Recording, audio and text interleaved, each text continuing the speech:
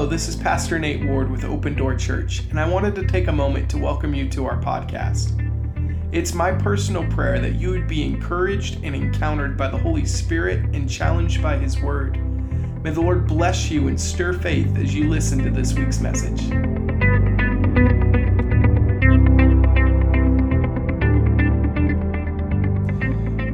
Well, guys, we've been on this long journey throughout the Scripture over the last, I was going to say like last couple months, but it's been like well over a year now, where we've been kind of asking this question of what does it look like to live for another kingdom in the midst of a culture that is hostile towards the way of Jesus.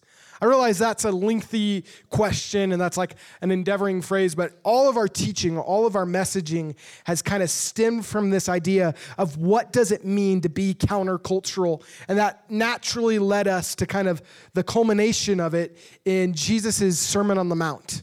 You could consider Jesus' Sermon on the Mount his manifesto of like what it actually means to be countercultural. Like there isn't something I think that is kind of more defined of what it looks like to live against the culture than what we find in Jesus' Sermon on the Mount, which we find in Matthew chapter 5, 6, and 7.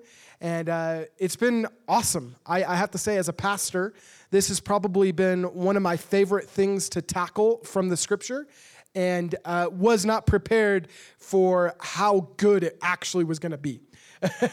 I realize that sounds silly, especially coming from a pastor. Like, of course, I should know that the words and the teaching of Jesus is going to be great.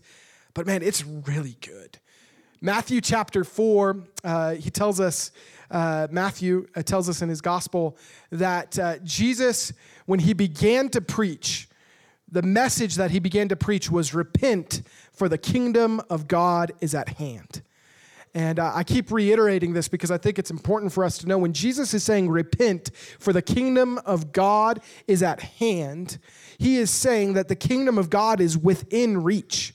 It's within grasp. It's accessible to you. And he says it's by way of repentance that transpires.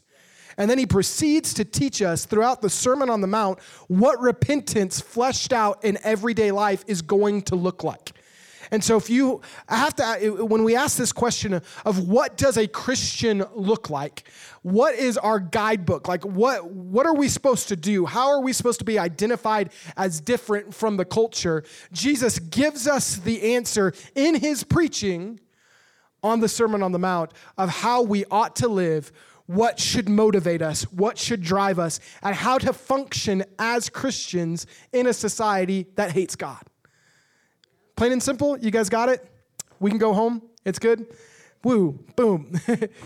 But we're right smack dab in the middle of Jesus' Sermon on the Mount. Like, we hit and we came into the Lord's Prayer, which is arguably probably like one of the most familiar passages of Scripture that exists within our culture.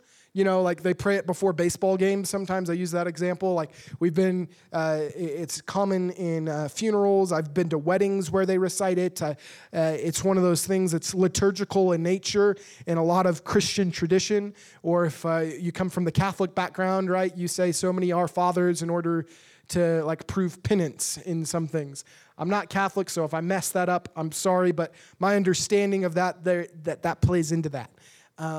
It's one of those things that exists. It's familiar.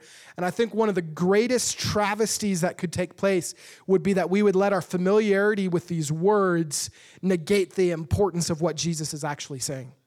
Because Jesus here, right, we look at Jesus as the one with the perfect prayer life.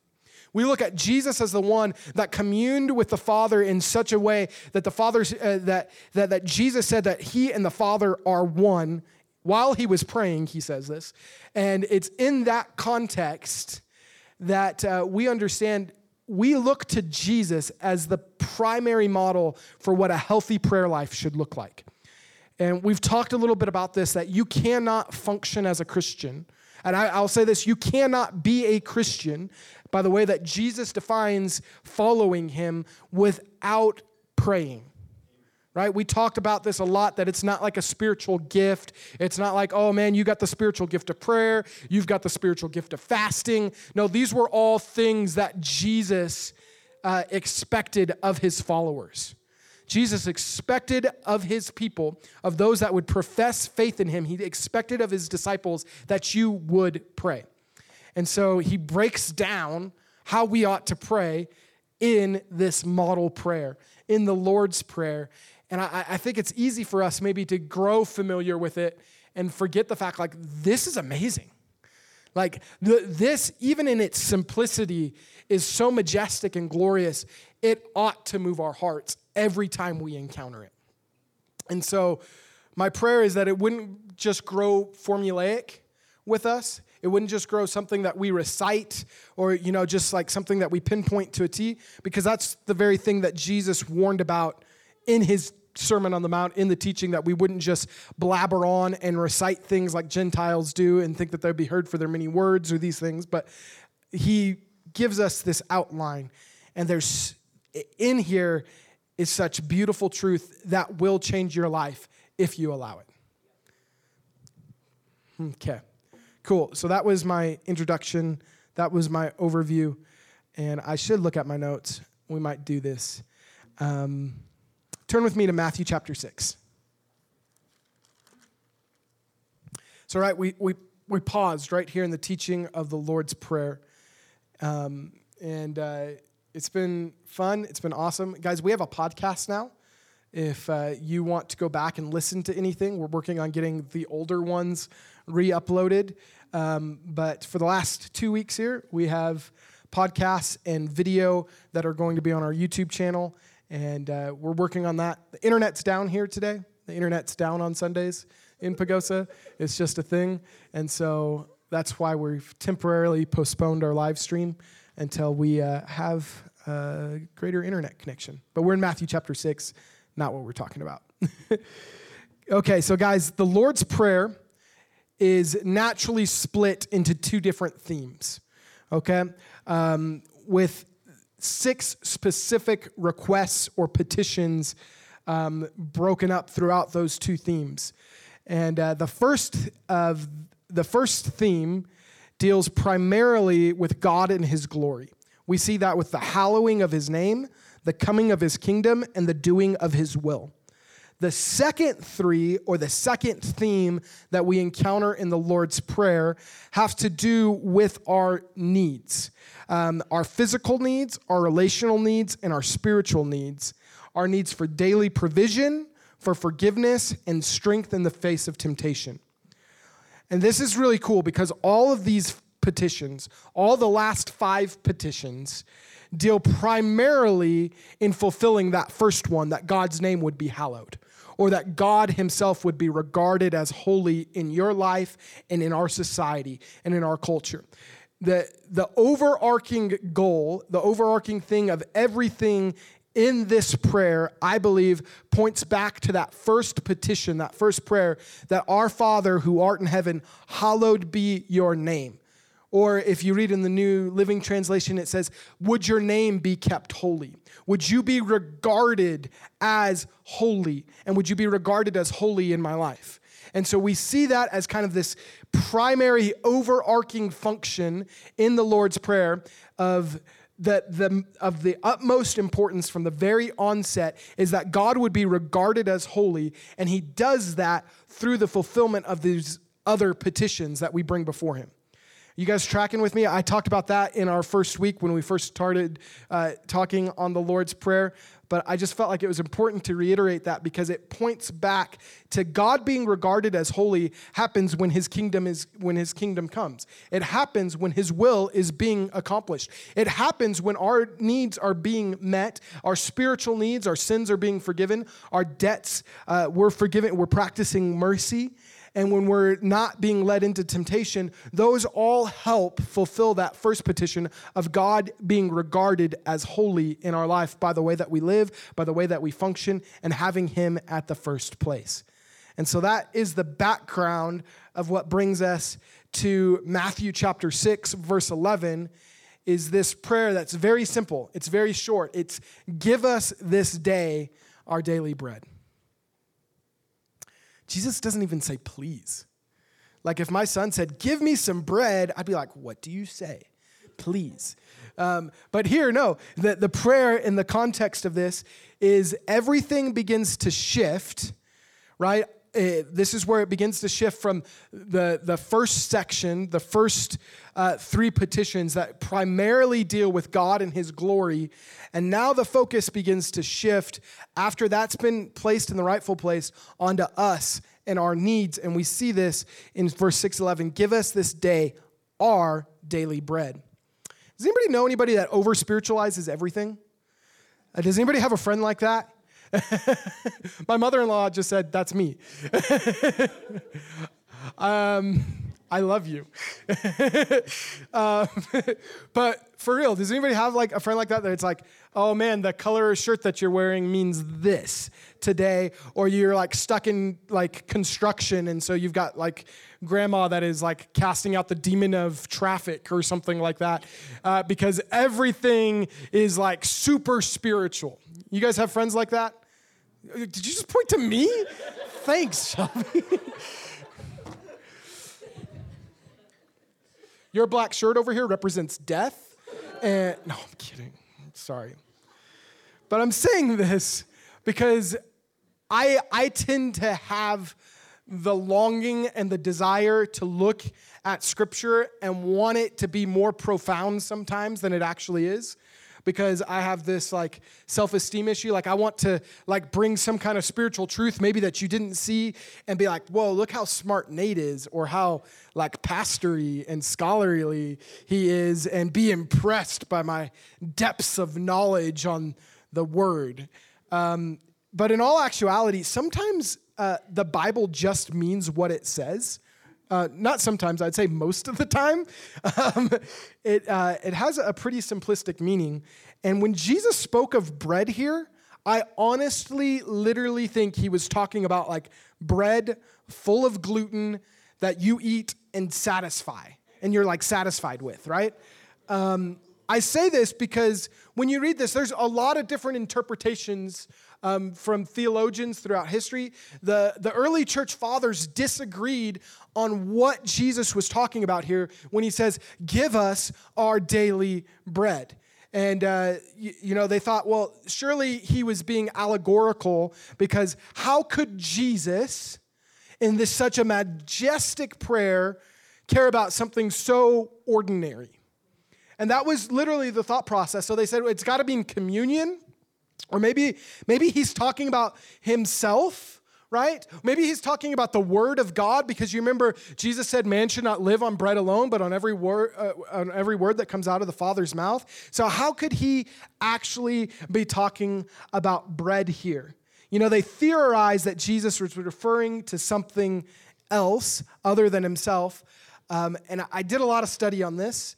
And so I'm kind of giving you my best interpretation and support here, but I have to agree with John Calvin, who said those ideas were absurd. He actually said they're excessively absurd, that Jesus was talking about bread, and he was talking about meeting our physical needs.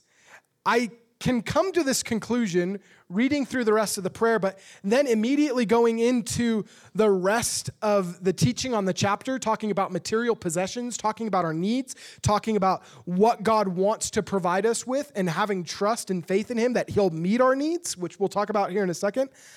I honestly think that the best reading of this passage deals with Jesus actually caring about our physical needs, talking about food in our bellies. How many of you guys love that Jesus cares about food in your belly? I'm all about that in Jesus' name. I gained 13 pounds on Daniel's wedding trip, so pray for me. That's confession. I backslid hard. It was all donuts. Oh, man, now I confessed. Please pray for me. I got to get back on track. If you see me with a donut in my hand or something, slap it out. Give me a salad. Praise Jesus. But I believe the context of the rest of this chapter that we'll talk about here in a moment, this passage of Scripture, I believe the context points to a simple truth, and that God cares about your everyday needs, and you should pray about them. I really wanted to approach this with like some profound, like spiritual revelation truth bomb that would be like, wow. But I think the simplistic idea here is far more beneficial for us, easier to relate to, and should be comforting for you to know that God cares about what you need. Even the things that may seem simplistic, may seem not that important to other people, but how many of you guys know if you don't have food, that's a big deal, right? If you don't have like a refrigerator full of food and you are hungry, you need food to survive. And so while we may talk about these things as seemingly small and insignificant, understand what Jesus was talking about here was something of necessity, not just something that would be like convenient, man, I really wish I had a Blue Star donut. We'll talk about that, and I'm excited about it. Not talk about donuts, but. So up until this point, our prayer has been focused upward. God has ordained that we set him in the first place, because in seeking him and his kingdom first, our priorities can be set to bring our needs unmolested by improper motivation before him. When God sits on the rightful place of our hearts, when he has the first place of preeminence and priority, and we're concerned primarily about him receiving his glory, it positions us to bring our needs before him, not in a manner that's tainted by something that isn't his will, but really lays bare what our needs actually are. Because it's easy for me to come before God with an idea of what I want and be like, God, could you make this happen? And have that fall short.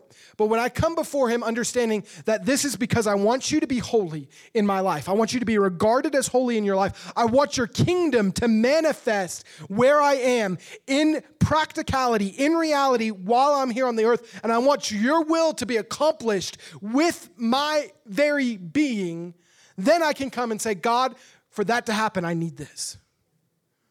For that to happen, I need this. I don't need a Maserati for that to happen. I don't need a private jet for that to happen. I don't need a ton of money in the bank account for that to happen. But there are some physical needs, like, God, I need to be able to eat.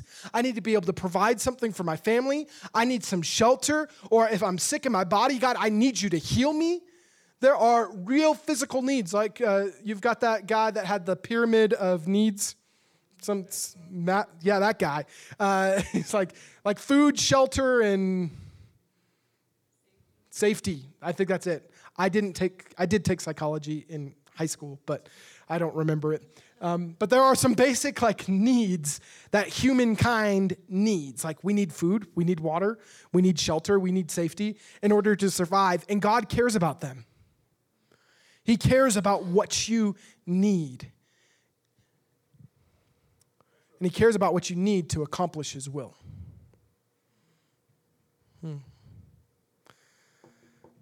So we say that. We read in verse 31 of Matthew chapter 6. It says, "Therefore, do not worry, saying, what shall we eat, or what shall we drink, or what shall we wear? For after all these things the Gentiles seek. For your heavenly Father knows that you need all of these things. But seek first the kingdom of God and his righteousness, and all of these things shall be added to you." So I have a question for you guys to ponder. If our Father, who is perfect, who loves giving good gifts to his children, knows what we need, why then are we requested to pray for them? Why does God here say, you should pray for your daily needs? You should pray for the things that matter that you need. And then he goes on here just a few verses later in the same sermon to say, don't worry about any of that. Don't worry about what you're going to eat or what you're going to wear or where you're going to sleep or any of that stuff, right?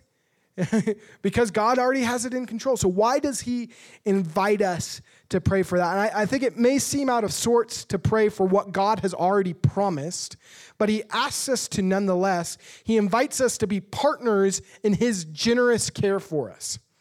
I like to think of John Wesley, who had this principle that God does nothing but an answer to prayer. And it's not because he doesn't want to do it. It's not because he can't do it without you, but he invites us into this place of partnership where he can demonstrate his generous care for you and really bring recognition to the fact that when he does move, he gets credit for it when we come to him in prayer, even with the simplistic needs that we might have.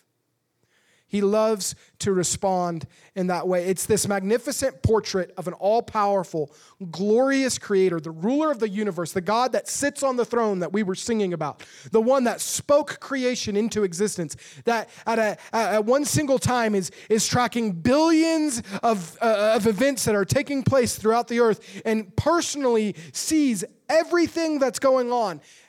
And he bends and he stoops low to hear about the fact that you need bread. And he hears your voice when you say, I need this Jesus. Would you give us daily bread? And he responds. It really puts into perspective how good God is. Really puts into perspective how majestic his being is. I was reading this in Isaiah. It says, for Isaiah 57:15 says this, for this is what the high and lofty one says, he who lives forever, whose name is holy. I live in a high and holy place, but also with him who is contrite and lowly in spirit, to receive the spirit of the lowly and to revive the heart of the contrite. This is the God that is high and holy. He lives in a holy place. He's the one that is all.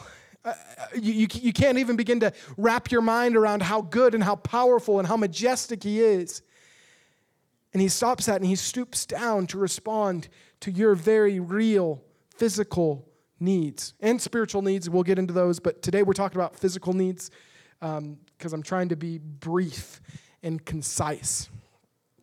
This is something that you need to know, that you are not bothering God by bringing your needs to him. I think before I knew Jesus, my concept, and when I first came to know Jesus, my concept of prayer was, God, would you help me on this math test? God, would you do this for me? God, would you do this for me? God, would you do this for me? And I treated God kind of like a genie in a bottle, like, God, would you do this for me? God, I need this. God, I want this, all of this stuff. And a lot of the times I think that that's kind of the conception that a lot of people have of what prayer actually is. It's, well, I need this to happen, so I'm going to ask God to do it. Prayer, Jesus blows it wide open, understanding that prayer is not just asking God for stuff, right? We understand that. Prayer is communal, it's relational, it's listening, it's responding, it's spending time. There's a lot more to prayer than just simply what we would talk about as intercession, asking God to do something. And that's why Jesus models prayer for us in this way, but it's still an important aspect of prayer. So I don't want you to feel like, I think maybe the pendulum has swung where we so focused and took the focus on actually asking God for stuff in prayer that we stopped asking God to do stuff in prayer.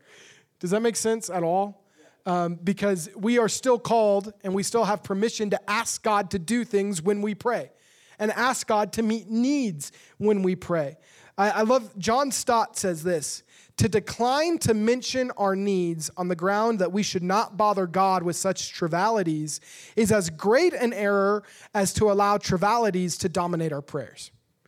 I realize those were fancy words, but what he's saying is, don't let your prayer be absent from asking God for the little things because you feel like it's a distraction or you feel like you're bothering God.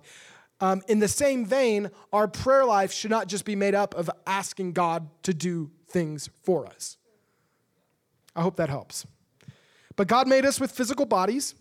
He knows that we have physical needs that have to be met. And I think a very simplistic function, not the only one here, of why he lists this first in asking God to give us this day our daily bread is the fact that he understands that our physical well-being also affects our spiritual well-being to some degree. and our emotional well-being to some degree. When we were in Refuge School of Ministry, Pastor Daniel and I, we had this understanding that if we were going to be healthy spiritually, we had to be healthy emotionally and physically at the same time. So, man, we had to get our butts out of bed and pray for an hour, and then we had to get to the gym and work out for an hour, which I was admittedly not very good at. And then we'd have to go pray again. And so there was this understanding that there is a connectedness. And that's why I love, like, even when we read about Elijah, right? And when he's having a down moment, like, what he did was he took a nap and ate some bread and was nourished in his body. There is some spiritual benefit to taking care of yourself physically.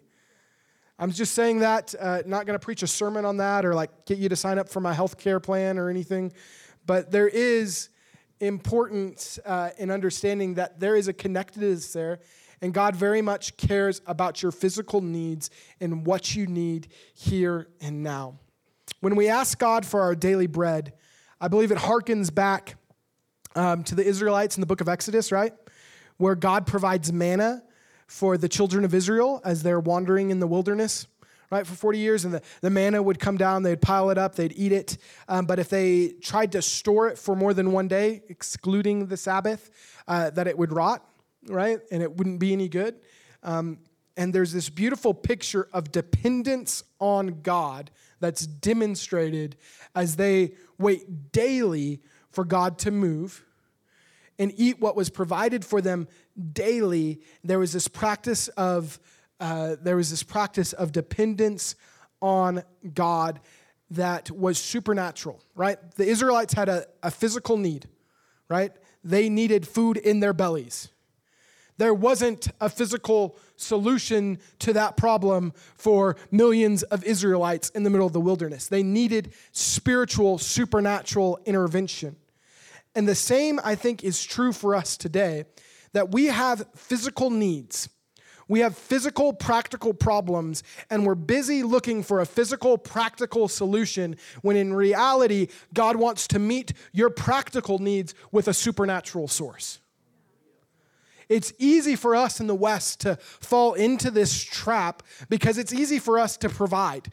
Right? We got refrigerators, we've got a supermarket we can go to. It's easy for us to kind of disassociate with this fact, and we can believe God to supply our spiritual needs because we understand from a theological standpoint, there's nothing that I can do for my salvation to get right with God. That's something that's been drilled into us. We might understand that, right? We understand that, man, nothing I'm going to do or not do is going to help me get closer to God. So God, I believe you can meet every spiritual need in Christ Jesus, right? We're quick to sign that. But our lifestyles tell me differently that we don't believe that he can supply every physical need for us.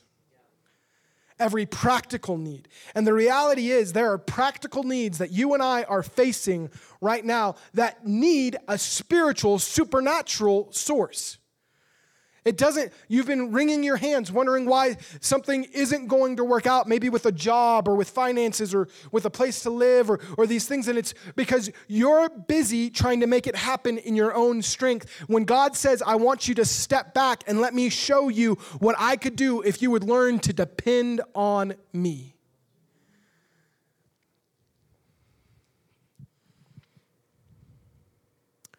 If God can do the impossible by reconciling sinful man to a holy God, how much more is your simple need? Which I'm sure that there are a lot of you in here that have a need, that you need God to do something. You need God to break through. I just want to put it in perspective. He reconciled humanity back to him through his death on a cross. What was impossible was made possible. The dead came to life, right? We saw the grave conquered in Jesus.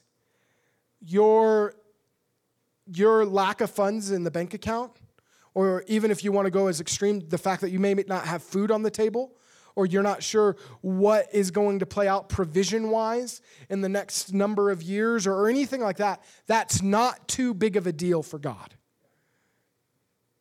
It's overwhelming for you, and you can struggle and you can strive, or we can sit back and in a moment see God do what we fought for so long and so hard, him accomplish so easily. There's a lot to that I don't have time to unpack right now. But the reality is, when we ask God to meet our daily needs, we learn what dependence looks like. And we see Jesus go on here and saying, don't worry, right? Don't worry about what you're going to eat or what you're going to wear. We're going to talk a little more in depth about how do you not worry about those things? How do you not worry about money being in the bank account when there's no money and there's no sign of it on the horizon? How do you worry about not having food to feed your kids when there's no food in the refrigerator? Or if you don't have a refrigerator? How does the human condition not experience anxiety about the equation of lack, right? It's through prayer. It starts back just a few verses before where we surrender this to the Lord and understanding that we ask God for what we need. And understanding that He's faithful to provide for our needs. And you can lean back on the Word of God. Philippians 4:19 says, "And my God shall supply all of your need according to His riches and glory in Christ Jesus." There is an answer for our needs. And I don't know what everybody has today. And I wanted to go deeper. I wanted to unpack a bunch of stuff, but I felt like the Holy Spirit told me to pause as I was kind of reworking notes and stuff this morning and simply do what we've been talking about. I imagine that there are some people in here that you have a real need. Maybe it's a need for a place to stay. Maybe it's a need for a job. Maybe it's a need for direction. Maybe it's a need for, God, I need an answer to this prayer. Or maybe you've been praying for something to happen and it just hasn't happened. Maybe you just need breakthrough in a series of areas of your life. I'm not sure. Maybe it's a breakthrough in your health where you need God to touch your physical body. He wants to respond. And I believe He wants to show Himself faithful. And He wants to really open us up into what dependence upon Him and His Spirit actually looks like. And so I want to do that this morning. If you guys would stand with me for just a moment. Thank you for listening to this week's message. Our ministry is made possible entirely by the faithful generosity of people just like you. If you were blessed by this message and would like to partner with what the Lord is doing in Pagosa Springs, visit us online at www.opendoorpagosa.com. Here you can give, see our service times, and stay connected with Open Door Church. We hope to see you soon.